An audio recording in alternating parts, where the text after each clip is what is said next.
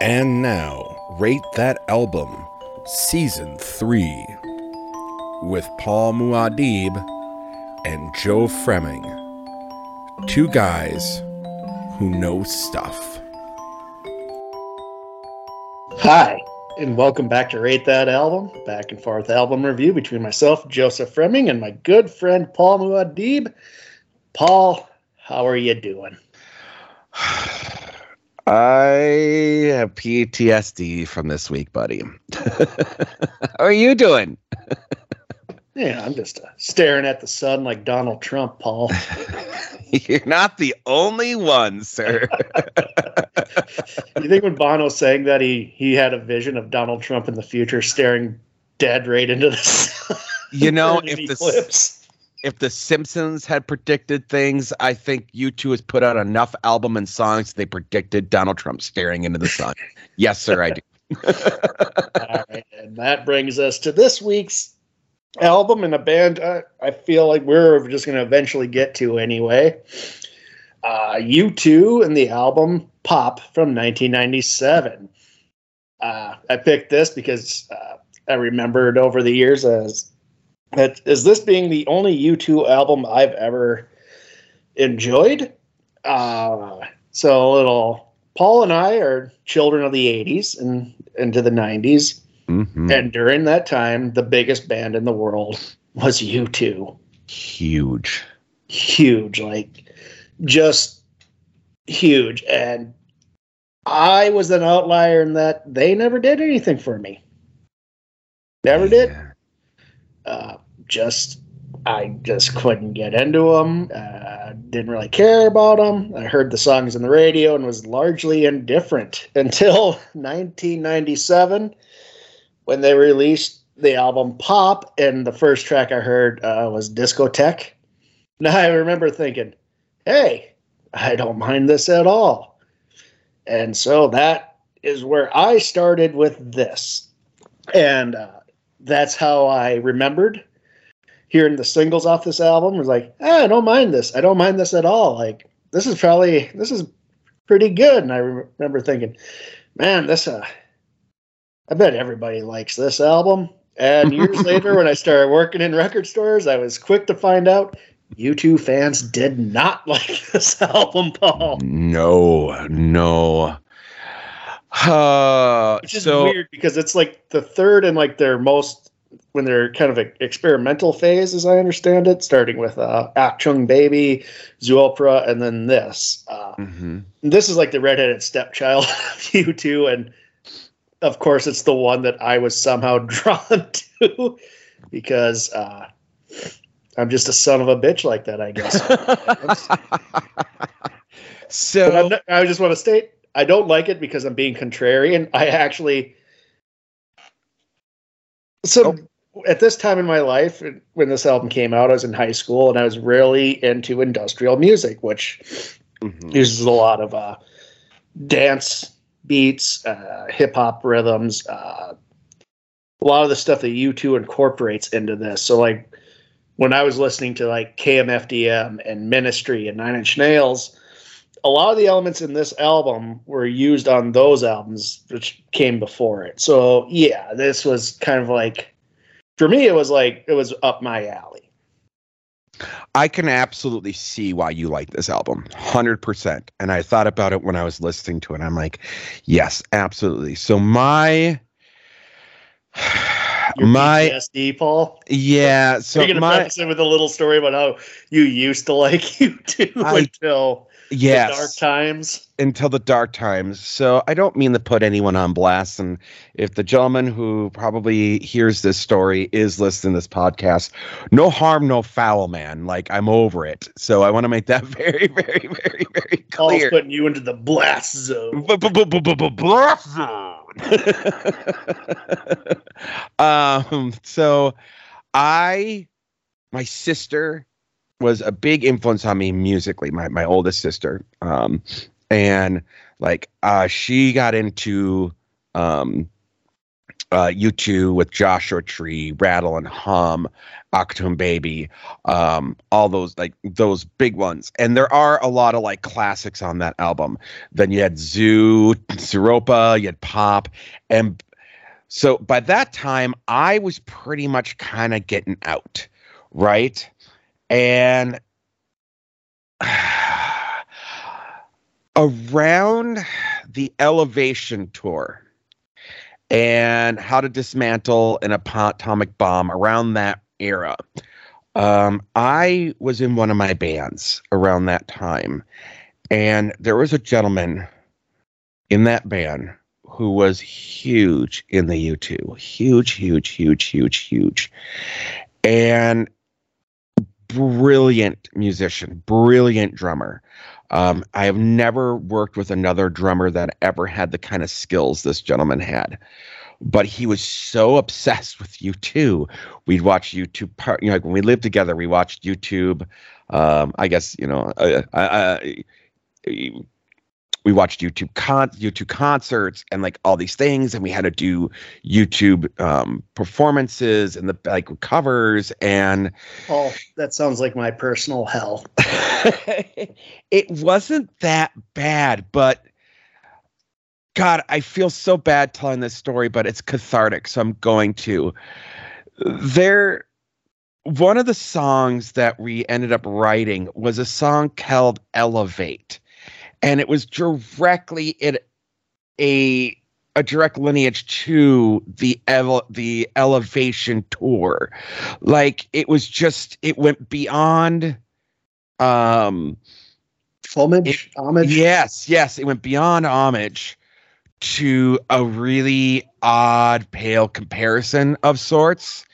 Sorry, you got background noise there for a second. And like and this guy could sing. He could sing so well. But we ended up breaking up. Part of it was because of the record contract thing. But the other part of it that was the problem was he was such an amazing drummer and singer, but he didn't want to be Phil Collins. And I get that. But we had other singers in the band. But he really wanted to be a frontman. And he wanted to emulate Bono on stage. And I grew to really dislike U2 due to this whole thing. So, in really fair comparison, bringing up the comment that came last review from the Aaron Lewis review, I am going to fully admit that I have some biases against U2 because of these particular things. So when I did my notes this time and went through it, I really worked hard to try and put these aside, but understand that I was a fan of U2, and then I got to the point where I couldn't even listen to them on the radio. So having to listen to this was a struggle to begin with. So there's my story, Joe. Yeah. So see, it's weird because you come from having enjoyed U2, where I come from not really liking them. And so I worked at a place, and I worked with this guy back in the early 2000s, and he would only listen to Christian rock. Oh. And like, so the only music outside of Christian rock that he would listen to was U2. So I heard a lot of U2, and this is like one of the times where I'd look through this guy's CD case, desperate for at least maybe a U2 album I'd like. And I remember just asking, how come you don't have Pop? And it was just like dead glare from the guy. And then over the years, when I'd work at CD Warehouse, I never said it at the Electric Fetus, because like by then, like I just never wanted to talk about U2 and whatever. But when I started working at CD Warehouse, I'd put in, one of their albums every now and then, just because they sold. If people saw it in the player and had it on the display, they would usually just grab that used copy and whatever. Mm-hmm. And people would ask me like, yeah, man, U2, like, what's your favorite album? And I'd be like, Pop, and just dead-eyed glare. And then they'd do this, I think you mean Zoopra, or maybe Ashtung Baby. And I'd be like, nope, I like pop. And like, no, you got it confused. That's not the one you like. And I'd be like, no, I like the one with Staring at the Sun on it. And they'd be like, just disgusted by me, Paul. Just fucking disgusted. Yeah, and I think part of that is because this one really doesn't have a lot. I mean, it does. At least I can hear it. But I feel like people are used to U2 having a certain vocal sound. They're used to the Edge's certain guitar sound. A guitar sound that Henry Rollins once pointed out is just the same riff over and over again with just different effects on it. Pretty much. Yeah, pretty much. And I think that's probably why I was also drawn to this, because it's such a different album for them. Yeah. Yeah, it is. It is. It really, really is. I mean, I think they were headed there in Zooropa, and then they really started getting to it in pop. And I actually think had they continued down that way, I think that they should have continued down that route, but we can get to that later. I mean, I think so too, because after this, all their albums went back to that classic U2 sound to me, where I was just like indifferent, because, it's not bad. It's just not my thing. I don't care. And like a lot of a common theme for me in these reviews is how much I dislike smug.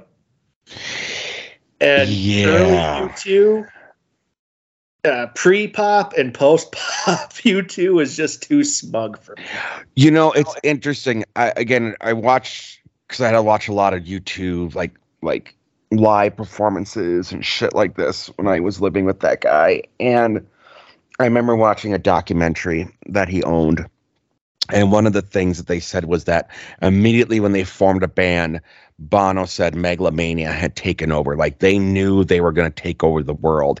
And it was really interesting to see this really young, very pumped. Like, those people, when you look at them, you just want to punch them in the face.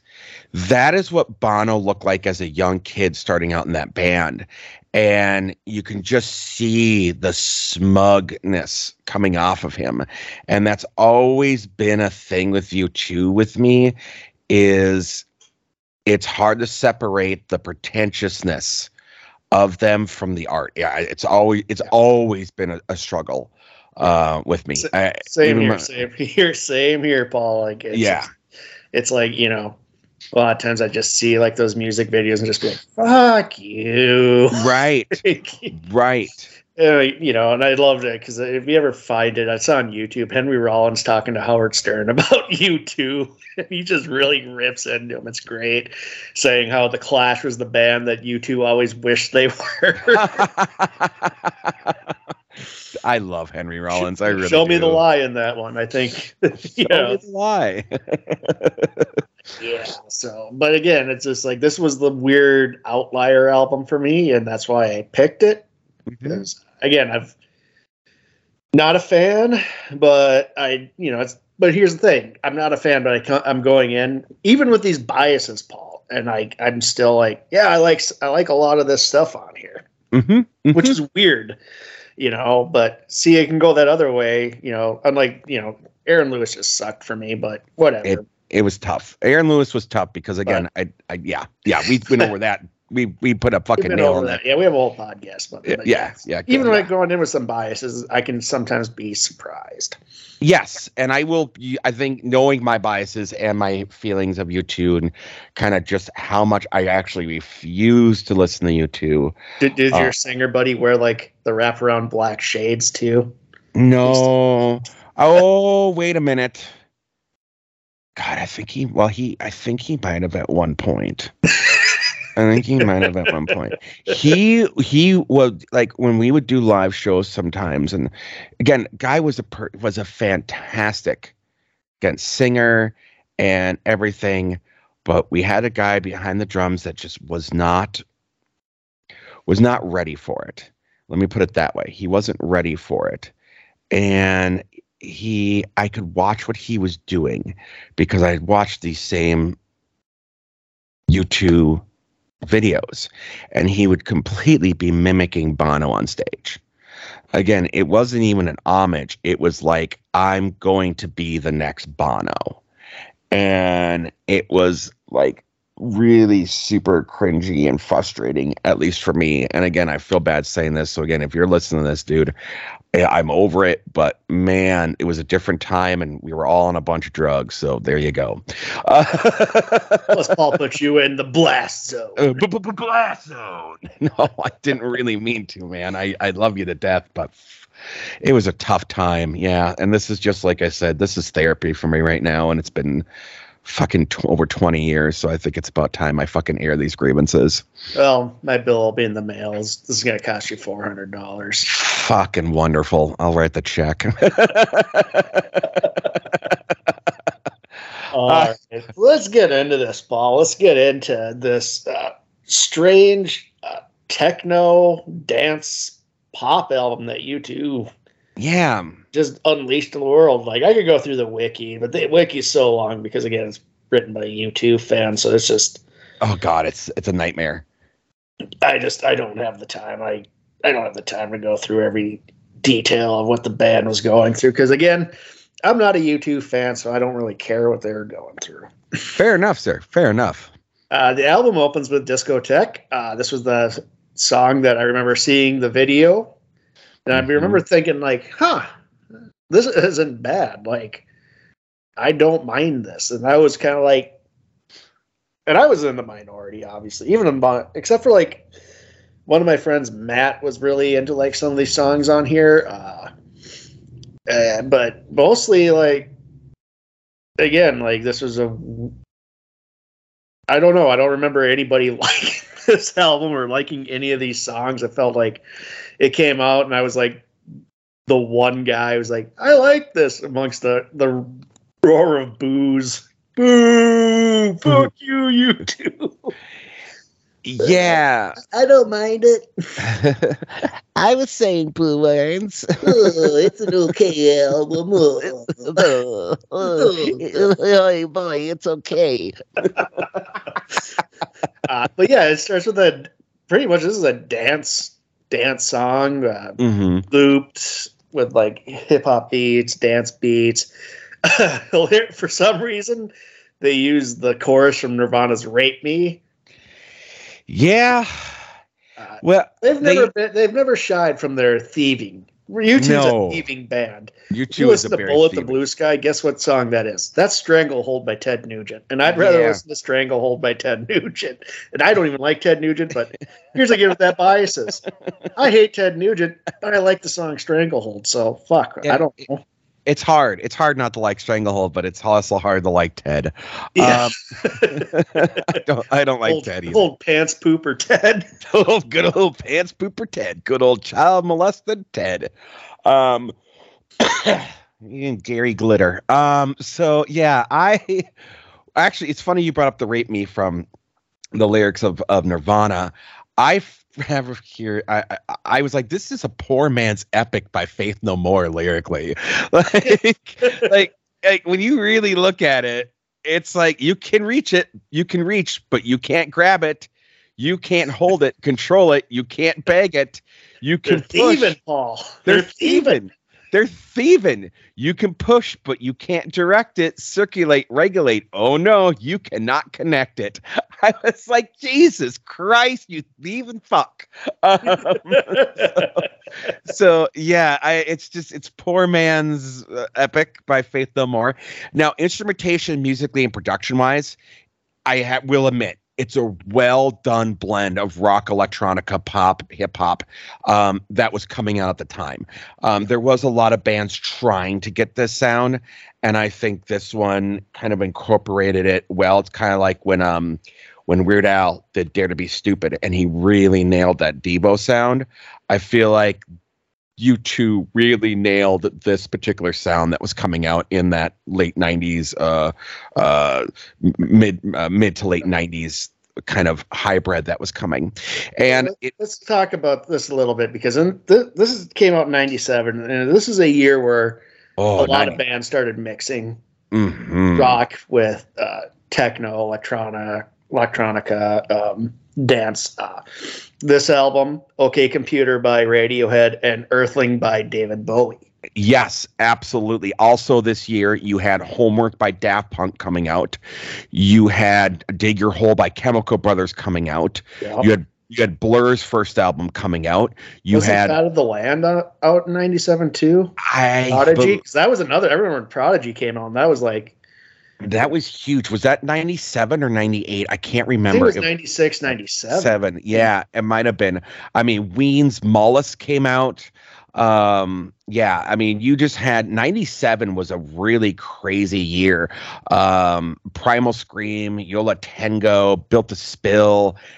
Yes, Fat of the Land, 1997. Yeah, but so like these dance beats with rock were kind of like coming out. So like Bowie's going to it, U2's going to it, Radiohead's going to it. Yep. So it's really weird that they all kind of like landed in that same area. But and this is like so this is kind of like with Maxwell and this Mortal Coil.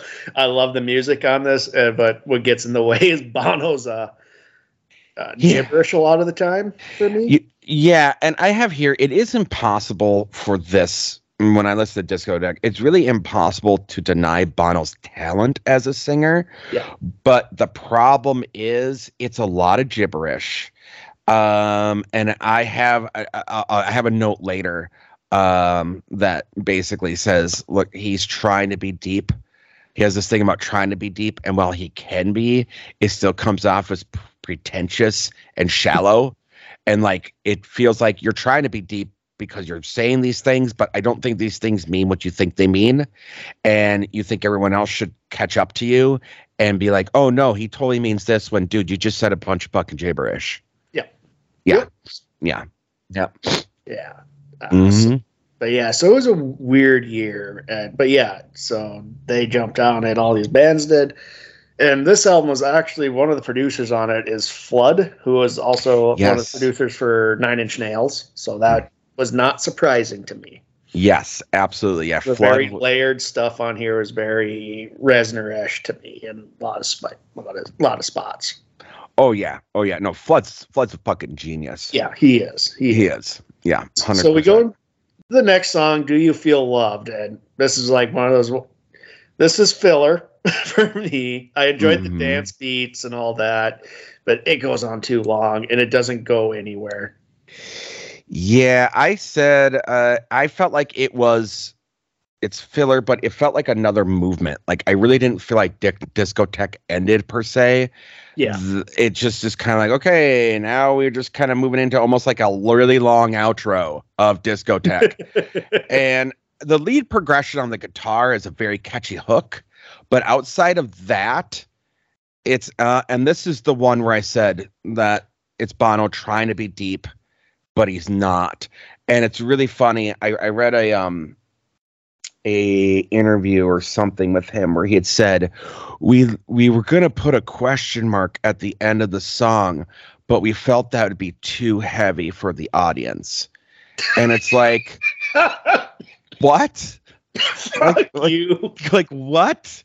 This is the thing. Like, man, you make it really hard because you completely, it's almost like they hate their audience. It's fucking weird. Like, he just looks down on everyone, and it's hard not to feel that. Yeah, we were gonna put down a question mark, but we felt that was too heavy.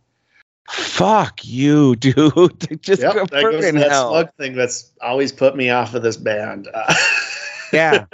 At least like in this album, a lot of that smugness in the lyrics are just like blurred under like these beats and like productions that I'm enjoying, so I don't really pay too much attention to his horse shit. God, but yeah, it's and that goes into Mofo, which this is feels like another filler song. It has some interesting lyrics. Yep. Which you referenced Space Junk. Yes. Which makes me mad because that's Devo. Absolutely. Yeah.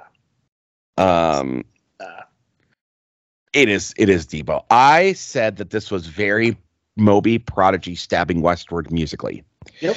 Then you have him doing almost like a Tom York style vocal, which on paper works.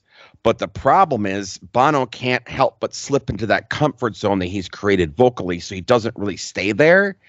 And it kind of changes from what could be this really cool thing and kind of merges into this standard kind of U2 song, which I feel happens a lot on this album, where they have these flashes of really cool, crazy, weird stuff going on, but they always seem to be slipping into some kind of comfort zone or kind of that, hey, we're still U2 here, and they're not swinging for the fences with it. Yeah, and I feel like they should have swung more for the fences on this, honestly. Like, just make a straight up, like, don't even try to be U2 on it. Do something fucking different. Like, yeah, sometimes it feels pretty half-assed. Like, there's, the songs, when the songs work, they're working, and then it feels like, especially like on Mofo, it feels like it starts with these really cool, again, like the production's great, but then it's like we're in the comfort zone of being U2.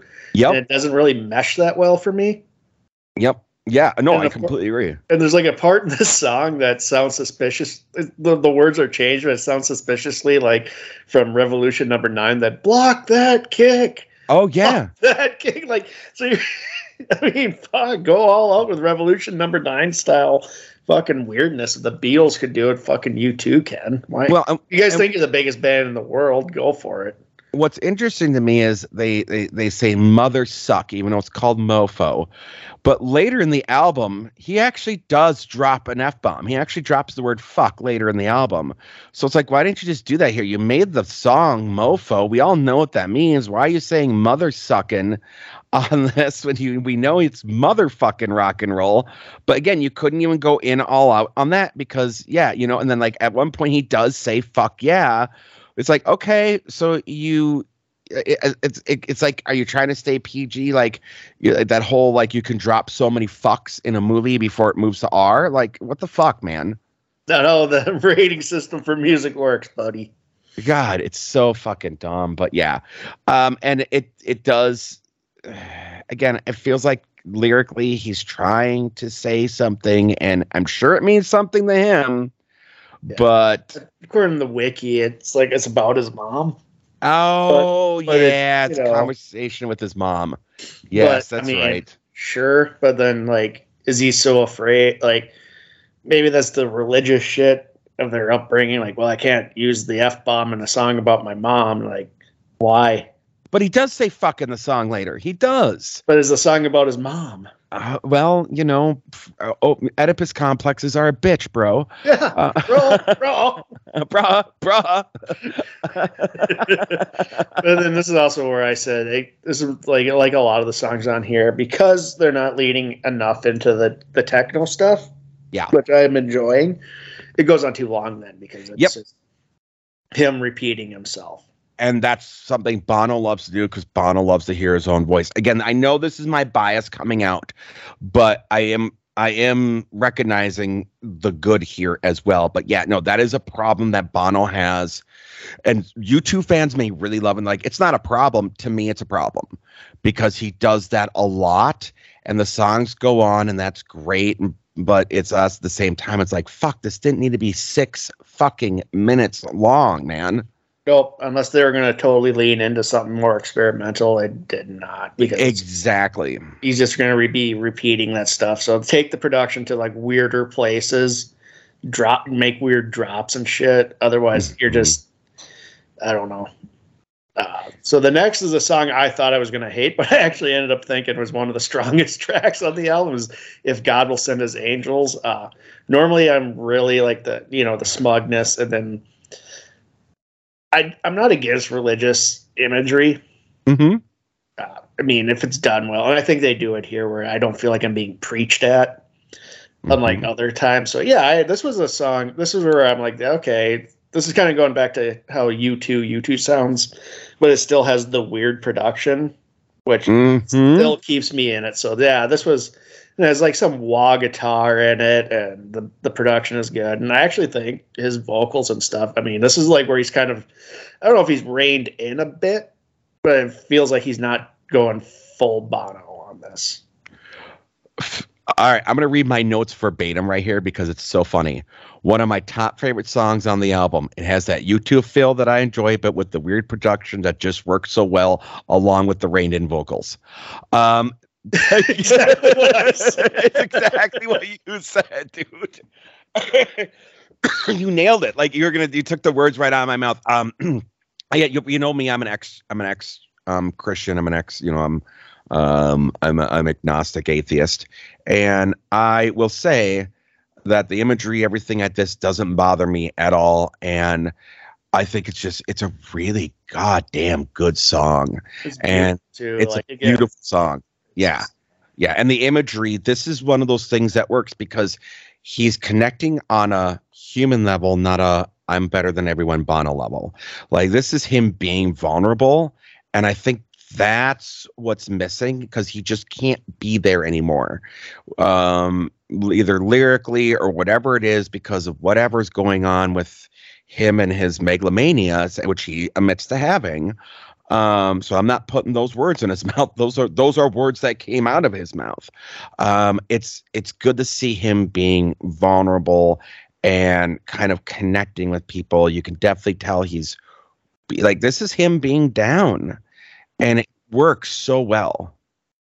Down and looking for a lifeline almost. Exactly. If God would send his angels, I could sure use them right here, use them here right now. Well, if God would send his angels, where do we go? I don't want to lie. I don't want to have a feel for the song. I don't want to have a feel for the song, and I want to love. Oh, wow. Wow. Yeah. Dude, bravo. Fucking bravo to you, man. Yeah. It's, if he did more of this, I'd probably like it YouTube a lot more, but a lot of it's, to me, I don't want to say superficial, but it borders on it for me because I don't often, I think he believes what he's saying, but there's also a little falseness to it. Yeah, well, it's just this weird, like I said, it makes sense to him, and he thinks it's this deep thing, and I think he feels like, it's almost like the emperor wears no clothes kind of thing, right? Where people are like, man, he's so deep. And you go, is he really? Is he really? Or is he just throwing these things and being like, look at this? And I'll be honest, I feel like Tom York kind of has the same Messiah thing going to him where people are just like, oh my God, he's so G. Is he? Is he really? Because I think he's just saying shit. I think sometimes Tom York is playing you guys for a fucking fool.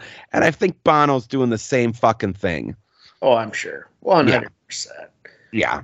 All right. So up next we have Staring at the Sun. Now, what I like, so my two favorite songs of the album are back to back. That makes things simple for me, Paul. It makes life a little simple. Yeah, 100%. We go from that to this, where this is such a catchy song. This is like these two songs back to back. It's like, okay, now I kind of see why people like you two. Whereas Mofo is like, this is why I don't like you. Yeah, absolutely. But yeah, the start is an acoustic song. It's simple. It's catchy. I like the distorted guitar effects on here. Absolutely. Yeah. It really gets away from that chorus kind of echoey delay thing that Edge is really known for with his guitar. Yeah. And it's great to hear because he is a great guitarist, and it's great to hear him do some other effects and other things with that. I think that's why I like a lot of this, his work on this album, because it doesn't really sound like his typical U2 stuff to me. 100%. I think it put him out of his comfort zone. And he's one of the only members of the band who actually likes this album. So I don't blame him. He probably had a lot of freedom. It probably challenged him too, Yeah. So this is a banger. This is a good song. It is. I haven't written it. It's the biggest hit off the album by far. Like this is the one that did it. And again, it's the same as If God Would Send His Angels. It has that standard U2 feel, but with the weird production instrumentation sound, it really feels like a next level U2. Like I wish that's where they put their new standard. Like when they did Octon Baby and kind of evolved, I feel like they missed the mark here because Staring at the Sun should have been the next plateau.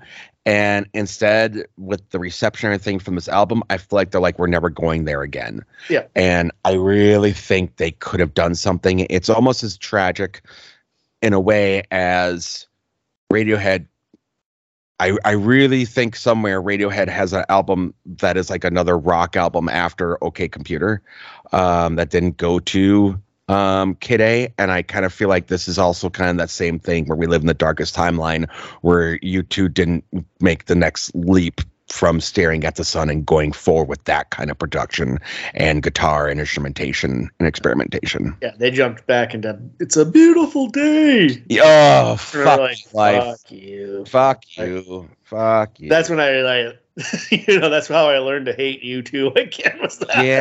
Yeah. I can write a song, How I Learned to Hate U2 Again. Oh, all right. Up next, song I actually did is Last Night on Earth. I thought this was interesting, but what I like about it, because it sounds, I wrote in my notes, it sounds like one of those Tangerine Dream songs from a Michael Mann movie. So it sounds like it's from Manhunter and Thief. It's amazing. So I actually said lyrically it hits my pet peeve because it's you gotta give it away and it's so much repeating. So much repeating. Yeah, the lyrics do nothing for me, but the music, I was just like, yeah, this could be in a Michael Mann movie. And I said musically it sounds like In Excess mixed with some Beatles sensibility. Which is essentially Tangerine Dream. So yeah. Pretty much. Pretty much. Jesus Christ, man. We pretty much read each other's mind on this fucking album.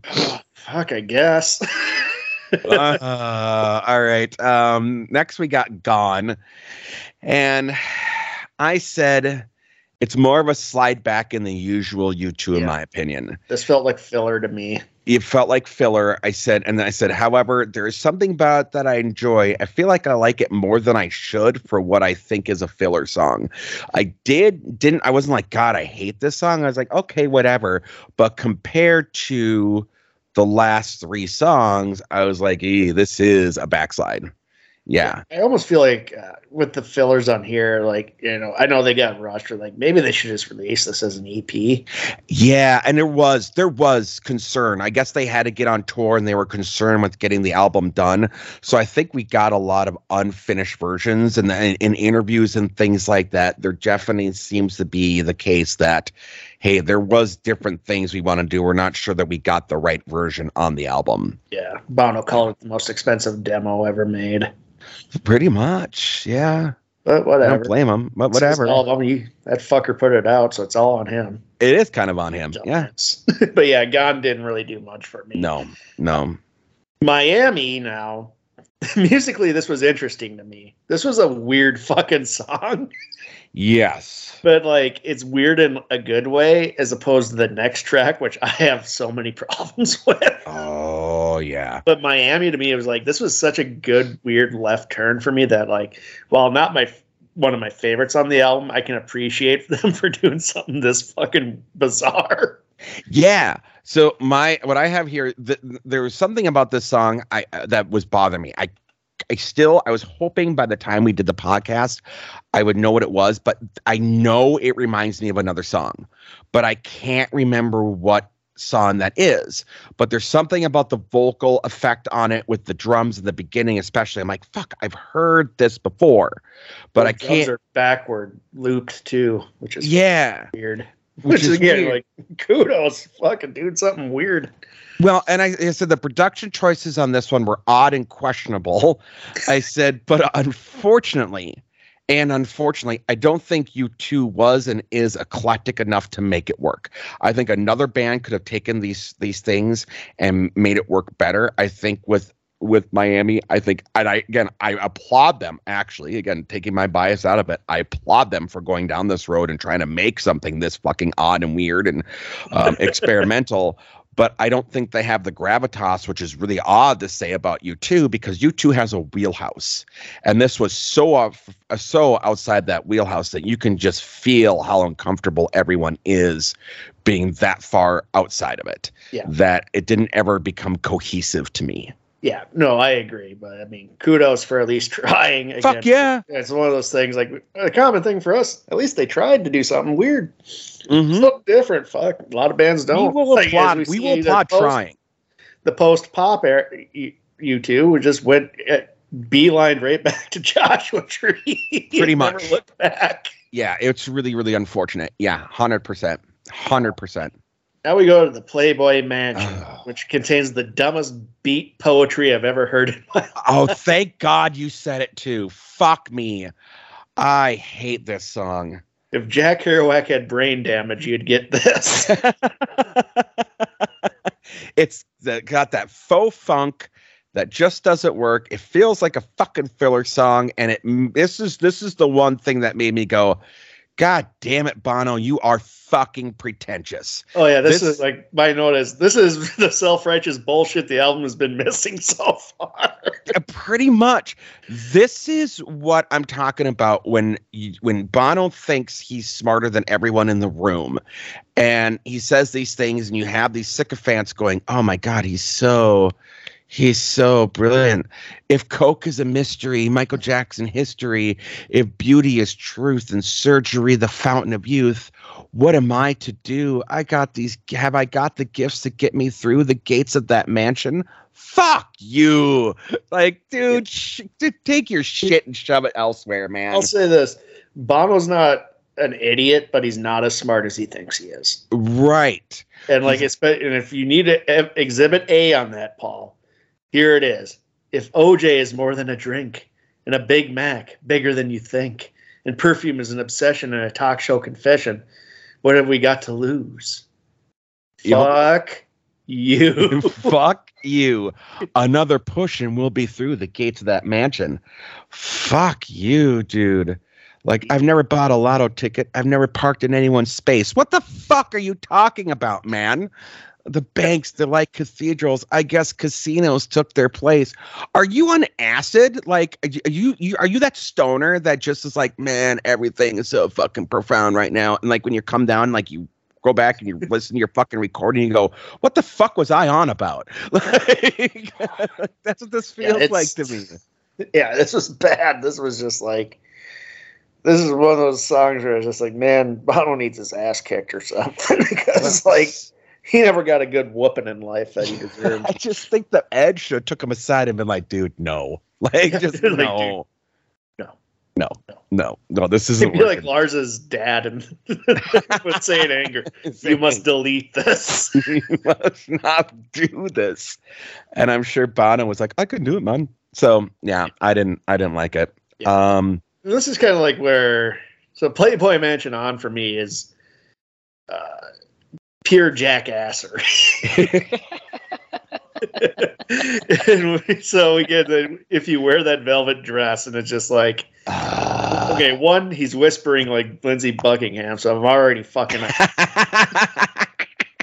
we know you're out. Yeah, you're done. You're done, Bono. The song is terrible.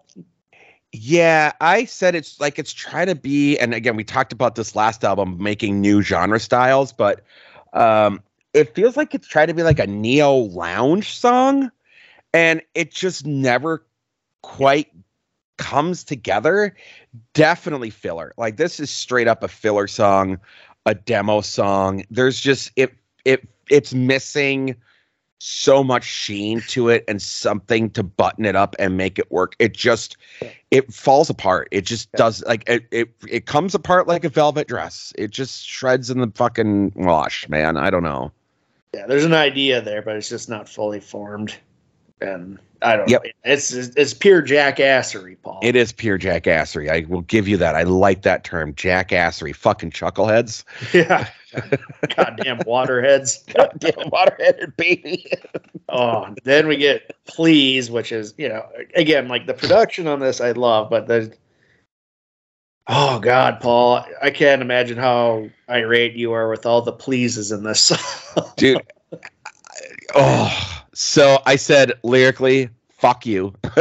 Lyrically, fuck you, because it just hits everything wrong with me. I said this is another lounge style. It is another lounge style song that flows into what feels as like older U2, and I'm not sure why they go why these last two songs have gone to this lounge style. It doesn't work. And U2 Electronica Lounge is nothing anyone has ever said the world was missing, wanted, or needed. You know what the world's missing, Paul? U2 Electronic Lounge. The world's fucking missing right now. Okay, all right. Yeah, it's live at the Flamingo in Vegas with Daft Punk. That's right. It does. It feels like a shitty Vegas song. It really does. You had to win. You just couldn't pass. The smartest ass at the top of the class. Your flying colors, your family tree, all your lessons in history. Please, please, please get off your knees. Please, please, please, please, please, please, please. Fuck you, fuck you, fuck you, fuck you. So many pleases. God damn it. Yeah. Yeah. And then the album ends with Wake Up Dead Man, which I'm just going to assume is a reference to Turn Me On Dead Man from Revolution 9. Yep. The Beatles. My notes is musically interesting. I think they're doing some weird stuff on here, but it just kind of falls flat for me. See, for me, I said, I think this is my favorite song on the album. I enjoy the reverb vocals, the musical buildup, the weird minor chord progression. It's so fucking weird. And yet for me, they make this one work. And I was like, okay, which is odd because lyrically it pisses me off in every single fucking way of the word. Cause it's just wake up, dead man, wake up, dead man. And listen to this, listen. It's like, fuck you. Like, but I would love to see bands take this sound and another band that could do it better and run with this sound, because I actually really like this one. Yeah. Yeah, I thought it was alright, but I felt like they didn't, I don't know, it fell flat for me a little bit, so. Yeah. Sure, and it didn't need to be 5 minutes long either, I will say that. Yeah, no. It didn't need to be 5 fucking minutes long. 5-6 minutes long. No, not a fucking one.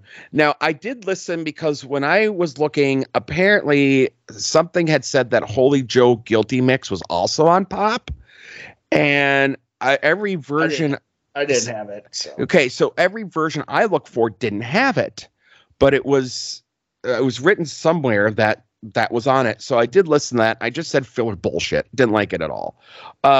It's just not a good song. So, but apparently it was actually off like a discotheque B-side or something. Like it was the B, and it was just something they put on there that put out a B-side. So, but yeah, no, it wasn't actually on anything. But yeah, I'd read something where it's like, oh yeah, Holy Joe Guilty Mix is also part of Pop. And I was like, it's not on any of the fucking albums I'm finding. So yeah, nope, I didn't. Fucking assholes. I didn't bother listening to it. Good, because yeah, you put yourself through less hell than I did. So shit we do for our art. Let's get into. I know we don't want to give completely in the wiki, but let's talk about the aftermath of this album. Well, I mean, they went on the tour, the Pop Mart tour. I remember they played like a documentary of that on TV. I think I watched it on MTV, and I remember that playing in a giant lemon. Am I wrong? I believe you're right. Giant lemon. I think no. There was a giant lemon. Yep. There was a giant lemon. And like olive and shit like that. Yep. Yeah, it was like, it looked pretty impressive, but reminded me of the cherry at the Walker Art Museum, honestly. Yeah. Yeah, and that was kind of like where I ended. Like I saw that thing, and then I just never really thought of U2 again until I started working in record stores. It was, according to the super long critical reception, it was favorably reviewed when it came out, but a lot of haters, especially over time. I was interested because it's on. I guess I don't know if I'm surprised that it's Elvis Costello included it in 2000 of the list of 500 albums you need. I wouldn't say you would need Pop, but I would say of all the U2 albums, this would be the only one I'd recommend. I love Elvis Costello, 100%. That guy's fucking great.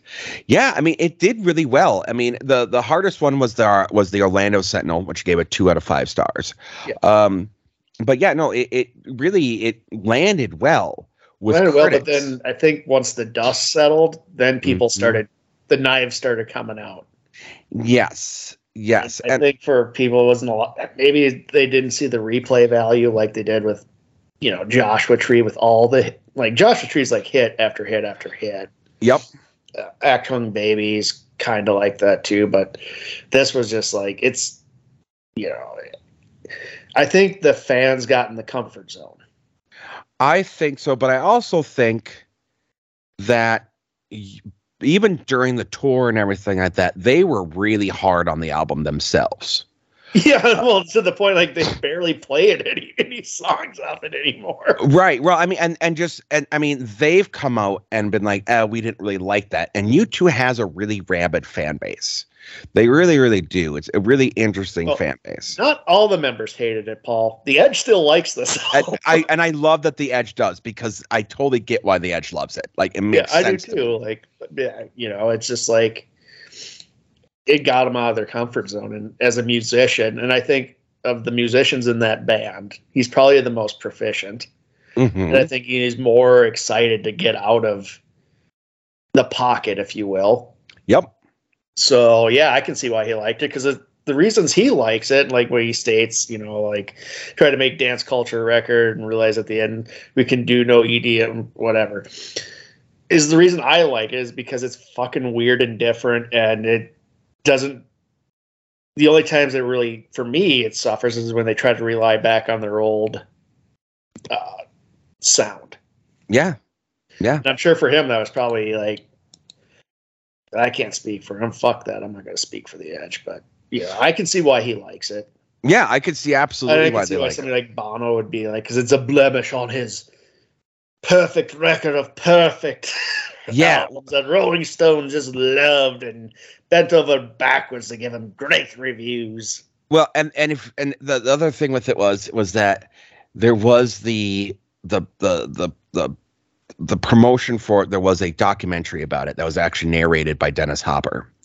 Yeah, I almost watched that for this review, and then I was like, I've seen it. I'm like, I don't care enough to rewatch this. I think I watched it when it came out. I'm like, I don't need to. I've seen it. If I remember correctly, it's one of the things in it is like Bono, like that's when I learned Bono uses an oxygen tank and doesn't talk when he's on tour.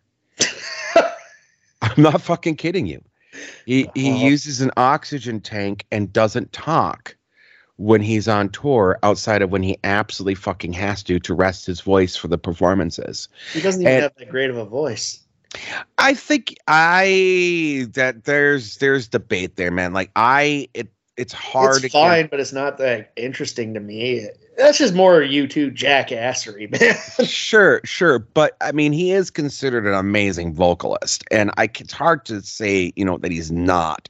I mean, in terms of like range, sure. I mean, Mike Patton has a 5-6 octave range. Bono says himself that he has a 3 octave range, but where he hits and how he hits and the way his vocals work with what U2 does musically, there's a really good synergy there, I think, is what it is. I think it's more or less his vocals work, that the band and are really need to be relaxing his vocals like he's fucking Mick Jagger. No, you know what I mean? Like, no, it's not like he's not doing the 5 octaves. He doesn't need the oxygen tank. He just needs a kick in the dick. Kind of, but the big point old is, kick in Bono's dick. back to the documentary. The documentary flopped, like really, really bad. It was ranked it was considered the worst was it the worst both politically, non-politically? It was the worst non-politically rated documentary in the history of the ABC network, which is what it aired on. And it did no favors for the NBC station. And I think that right there was like one of the big cracks to them. Like, oh man, already, they didn't get the album done. The documentary didn't go well. The tour didn't go well. And I think fans themselves have latched on to the band. I think the band kind of created the area of the fact that don't like this album. And I think that's more so what it is versus because going back and listening to it, there's a lot of shit that works, and people should be going back to pop and being like, hey, this isn't that bad. This is actually, there's some really good stuff here. And again, that's coming from a guy that has a bias against U2. So the fact that people who like U2 can't do that, that says more about the cult of personality than it does the album. Yeah. In my opinion. Yeah, it's whatever, you know. Yep. Yeah, a lot of jackassery with this band. That's why. It's a ton. It's a ton. It's a ton of jackassery. Yeah. Yeah, 100%, Joe. But yeah, but it's like fucking after this. chuckleheads. Well, I mean, if you look at it after this album and like the ego bruise, I guess that Bono took, maybe the other guys, they just went back to the safety zone, man. Well, they That's did why all you. Yeah, all you can't leave behind, and then how to dismantle a atomic bomb. If I remember correctly, that was the one that was done for iPod. And basically Bono came out, was like, the album is dead. And I was like, fuck you. Like, that was one of the things that I never, as a musician, as a lover of music, for someone like you two to come out and be like, we did this because everything is singles going forward. The music album itself as an album is dead. And that's why and this is something he regrets now. He's gone backwards. I'm like, I never should have done that. They released albums after that. Right. Right. But yeah, no, he came out and was like, yeah, you know, the album is like everything's about singles and the whole music album. And it was like, what the fuck are you babbling about, dude? Yeah, it's just. I think the album after that one was the one they forced on everybody's iPod. That's what I'm talking about. Yeah, no. They did do an album. Was that the one that they forced? I don't think that was the one they put on everybody's iPod. How to dismantle an atomic bomb? I'm pretty sure it was. Pretty sure it wasn't. No, it wasn't. I thought it was. Oh, Songs of the Innocents, Paul. Song of the Innocent. You're right. I did. You're right. Songs of the Innocent. Paul, yes. Paul, you just been put into the blast zone. The blast zone. Yeah, good. I deserve the blast zone. I am. Yeah. Okay. So that's what that was. God, for whatever reason. That title, that Songs of the Innocents, like, fuck you. Fuck you. And again, it was that's the one where they said everything was singles. And it was like, fuck you, dude. Like, god damn it. And then they did, what was it, No Line on the Horizon, which I was completely out of YouTube by that point. And pretty much everything after How to Dismantle an Atomic Bomb, I have not heard of U2. I don't even know what they're doing these days. Like, I don't know what their last album was. Doesn't matter. Again, this is the only album of theirs I've enjoyed and paid any attention to. So, yeah, I'm in the pop bubble, Paul. Fair enough, sir. And you know what? I don't think I want to step out of that bubble. Because, like, I did hear like that. No Line on the Horizon when it came out, because I was working at CD Warehouse, and the U2 fans were all like, yeah, back to form. I'm like, that's a sad state of affairs when a band that was pushing the boundaries just go back to form. Yeah, exactly. Right. 100%, Joe. 100%. That pretty much to me comes off as a failure. Yep. When a band that is doing something so cool goes back and can't evolve, or is just like, nope, it's a failure. It's one of those things where, I mean, again, you look at bands over the years. When's the last time? I mean, I can't remember the last time U2 was really relevant in a musical conversation, right? But people are still talking about fucking Madonna and what she's doing. That's because she's been able to successfully reinvent herself and not go back to the fucking wheelhouse. So that's how you stay relevant in the music industry. You have to be able to make these steps of evolution, and U2 proved that they couldn't do it.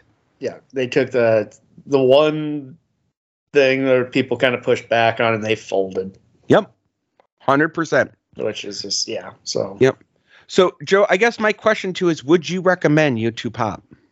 Yeah, again, I like the electronic dance beats and the weird production, and I mean, fuck the song. They have that 3-string songs of God Will Send His Angel, Staring at the Sun, and Last Night on Earth. Like, those 3 in a row are great. And then Discotheque I really like. Yeah, I would. I mean, there's like, you know, clunkers here and there, and like you can completely skip Playboy Mansion unless you want to just like hate yourself. But but yeah, I would. I mean, for me, this is the one album of theirs that struck a nerve with me. And I know there's other albums they've done that struck nerves with other people, and that's their end. But for me, this was where I think this is the U2 I enjoy. And I'm a little disappointed it's only this one album. There's some on Zoopla I like too, but for the most part, it's just pop for me. I'm the outlier, but again, I'm the outlier here. I'm not. I'm not of the norm, so. Yeah, I will say "Numb" was a good song off of Zoopla. I did like. I remember that right. Yeah. Yeah. Would you recommend, Paul? So again, I have my biases, but yes, actually, I would recommend this. It was nice. If I was gonna get back in the U2, like again, having all that baggage that I have with U2, this was probably the getting in the safe end of the pool, because it's nothing on here your buddy was trying to recreate. Pretty much. There was that, but it's U2, but it's not like where Twin Peaks season 3 is pure Lynch heroin interjected intravenously. I would consider Joshua Tree, Octung Baby, those albums pure U2 heroin. This is more like experimental, maybe a lid, or like an eighth of marijuana, U2, where it's got the weirdness and things like that. So I didn't feel like, oh my God, I'm overwhelmed with U2 with this album. It's weird, but if that makes sense. Yeah, and it doesn't have like the big radio hits that I think kind of would maybe bog you down a bit. Exactly. And because like, when's the last time you hear "Staring at the Sun" on the radio? I think probably 97 was the last year I heard that on the radio. Yeah, I mean, which is weird because it's such a good song. It's such a good song, but I think Bono pulled it. I think he's like, don't play that. I really do. "Staring at the Sun's not on a lot of things. I mean, all the singles that were off this album, Discotheque's not played anywhere. God Will Send His Angels isn't played anywhere, and those were all released as singles. But yeah, as you said, If God Will Send, Staring at the Sun, Last Night on Earth, Discotheque, I would say Wake Up Dead Man for me. I like that one. I would recommend it. I mean, taking my biases outside of it, there is a lot here. And I would encourage U2 fans, even though, again, we just spent the last hour shitting on them, to go back and listen to this album, because there's actually a lot of good here that I think had U2 done this, they could have really grown their audience more versus I think people like you would have continued to stay with U2 had they continued this evolution. And I think Again, it grabbed me. It was like, whoa, that's what I like. And and I went back to The Well, and I was like, no. Right. And I think Bono has such I think he there is such, again, a cult of personality with U2 fans that U2 could have put out anything and the U2 fans would have been like, yes, I'm all in. So they really, really missed the boat on this by growing that audience out and trying to do that. And I feel like they bit off more they can chew in terms of like the time they gave themselves for the production. There's a lot of things that went against them, and rather than just getting up, dusting themselves off and trying again, they just tucked their tails, went home, lost out on an entire audience that had newly discovered them. And I just think there was, I'm done. It's sad. But yes, I would recommend the album. All right. Well, that was it. That was Pop by U2, Paul. Yeah. Took the Band-Aid off on that one. God, I cannot tell you the emotional strain this one had on me, honestly, dude. Way more than I thought it was going to. Oh, fuck. A lot of weird memories and things. So, Joe, you got your Thief review out, and now you're doing Crank? Yep. And have you watched Crank yet? Not yet. All right. I still haven't either.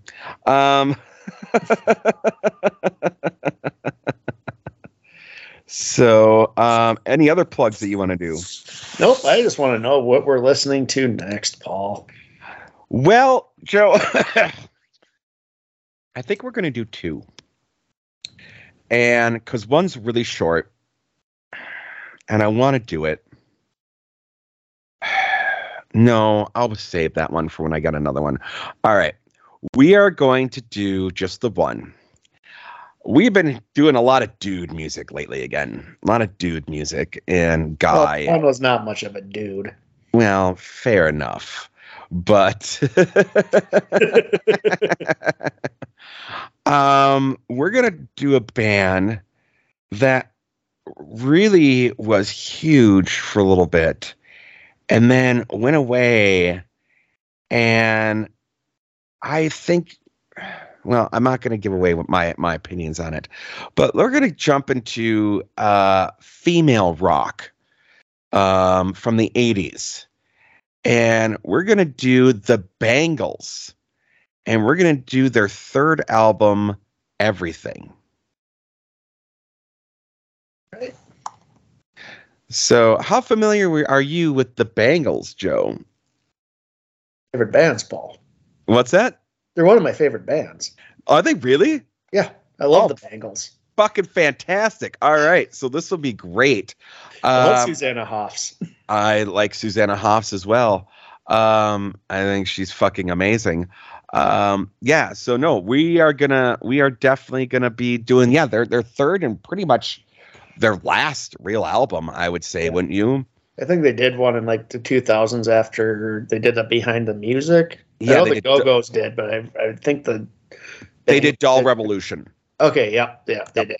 Yep, and that didn't really chart well. No, it didn't. But what's interesting on that one was much like how Prince had wrote a song for them. Elvis Costello did one for they did the Tear Your Own Head Off. It's a Doll Revolution song.